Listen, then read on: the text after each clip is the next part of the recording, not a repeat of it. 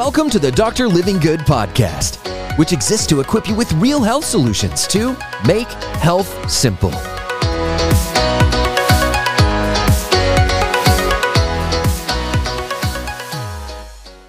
Okay, in this video, I'm going to talk about how to stop bloating fast. The causes and 12 de-bloating tips. We're going to break it down right now.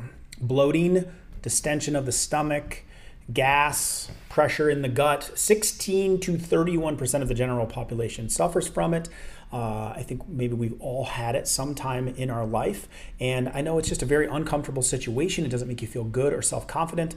And then it just can be miserable, especially when it comes to sleep. So let's go head to tail the causes and some simple tips that you can be doing right now to help de-bloat yourself. First thing I want to start with is your head. And stress levels, this one, it can be kind of obvious, but not intuitive for a lot of people, creates inflammation in the body, creates inflammation in the abdomen, and that leads to bloating. So if you are suffering with a lot of stress levels, I would start there for your bloating issues, finding ways to decrease stress. This could be as simple as our 1-minute breathing exercises to help decrease it, of taking adaptogenic herbs like ashwagandha or rhodiola, or getting little brain breaks throughout the day. So starting with the head first. Then we just move our way down. The second area to focus that creates bloating is what goes in your mouth. The number one cause of bloating would be processed foods. So smaller portions of food, try curbing your consumption. If you're dealing with it, you do eat a lot of processed foods, that's where to start. You may even incorporate in fasting, and you could start with intermittent fasting, where you're taking a time off from eating 16 to 18 hours a day and only eating during around a 6-hour window. This also, when you clean up your processed foods and you start cleaning up your nutrition, you also get rid of the food irritants like gluten that may be driving a bloating issue in the first place. Number 3 can be vegetables. Vegetables are good for us, but some people have issues with the fiber depending on where their problem of bloating happens. So if you find when you eat vegetables, you get more bloating, you might want to back off of those, especially the cruciferous ones, broccoli, Brussels sprouts, cabbage. Those may be something to eliminate. Fourth thing to consider in your diet of what goes in your mouth to prevent bloating and stop it for you is fiber. Now, it can help with constipation. So if it is helping you with constipation, that's great. But if it is causing you to bloat, we're going to get into that in a moment of why that may be. The amount of fiber that goes in starts to ferment in the small intestine or the lower intestine, and this can come from fruits, it can come from grains, it can come from beans. So some of these foods can be healthy still, but they may be too much fiber, so you might want to go on a little bit of a fiber fast for 2 to 3 weeks to see if that will cut out your bloating in the first place. Number 5 is dairy.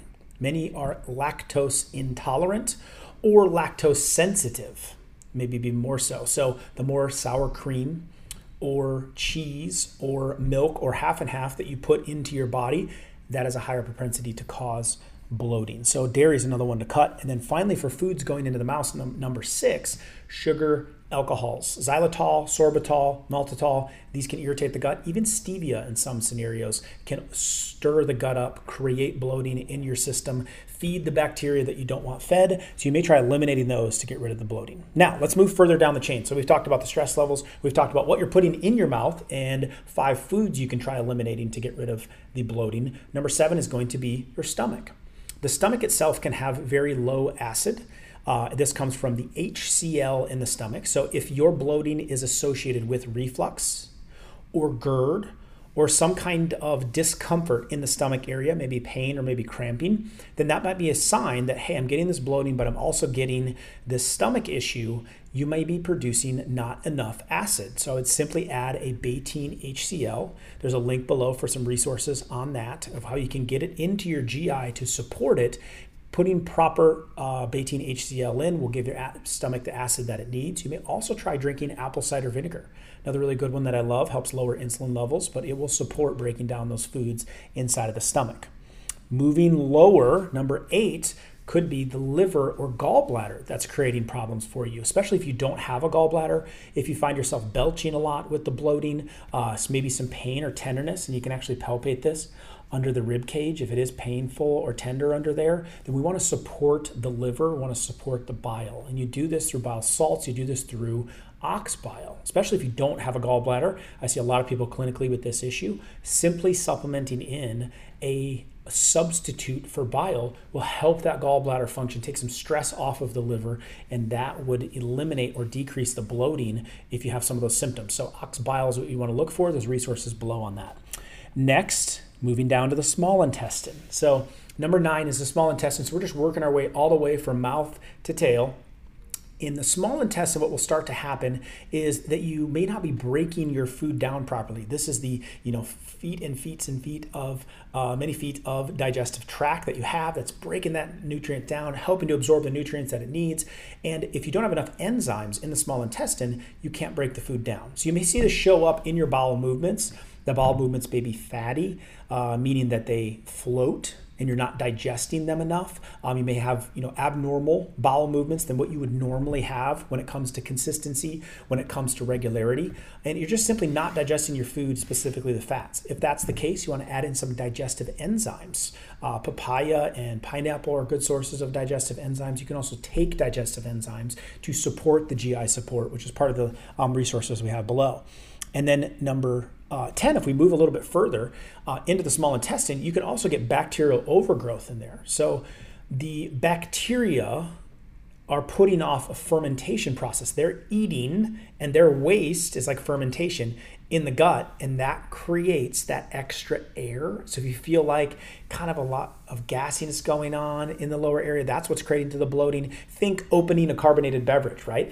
That it's bubbling up. That's what the bacteria are doing as they're eating. So this is small intestine bacterial overgrowth. Now there is bacteria in your small intestine, there should be, but much of it moves up from the large intestine. The wrong bacteria are in the place that it should not be. And the food is fermenting too early. It's fermenting in the small intestine. So if you eat fiber, vegetables, fruits, beans, and you feel worse after eating those foods, certainly you can remove those foods like we talked about above, but that might be a warning sign that you have issues of bacterial overgrowth in your small intestine.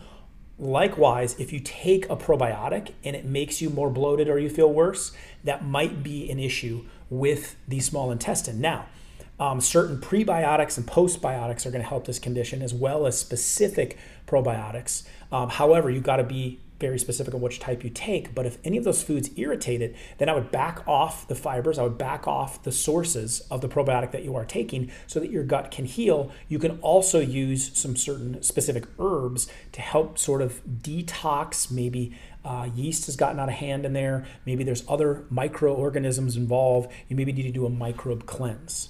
Now, number 11, if we move a little bit further, we go into the large intestine. Now, if you feel better, the opposite, when you're taking fermented foods, if you feel better when you're taking a probiotic or a prebiotic or a postbiotic, then more than likely you're having colon issues going on and it's making you more regular. So if you take those fermented foods, you take the fiber, you take the probiotics, and it helps move your bowels along, and that feels better, and you don't feel so distended and you don't feel so bloated, then it's a large intestine issue. And that gas moves on, that buildup of waste moves on. Now, to enhance this a little bit, you may try to add some peppermint in, peppermint tea or peppermint oil, also very good for that lower intestine. Or, of course, the fibers, magnesiums, to help move the large intestine, the colon, on. Number 12 and final tip for decreasing and debloating the body is to help that whole digestive tract, also specifically the colon, by increasing your water intake. A lot of times we're not getting enough. It's going to help move the bowels. I would avoid carbonated beverages just because that's going to create more of that fermentation in the gut area. And also increase the water, slow down your eating. So I think adding water while you're eating, remembering to take some drinks in between, will slow your eating pace down so you don't take in so much air, as well as really get the liquid in there needed to move everything along, especially in the large intestine area. So there are your top 12 ways to de-bloat. If this was helpful for you, I'd love to hear comments below. Like and follow, and I'll be continuing to give you more videos to make health simple. And there's some resources right here to help you on your next step in experiencing real health, because you are the solution.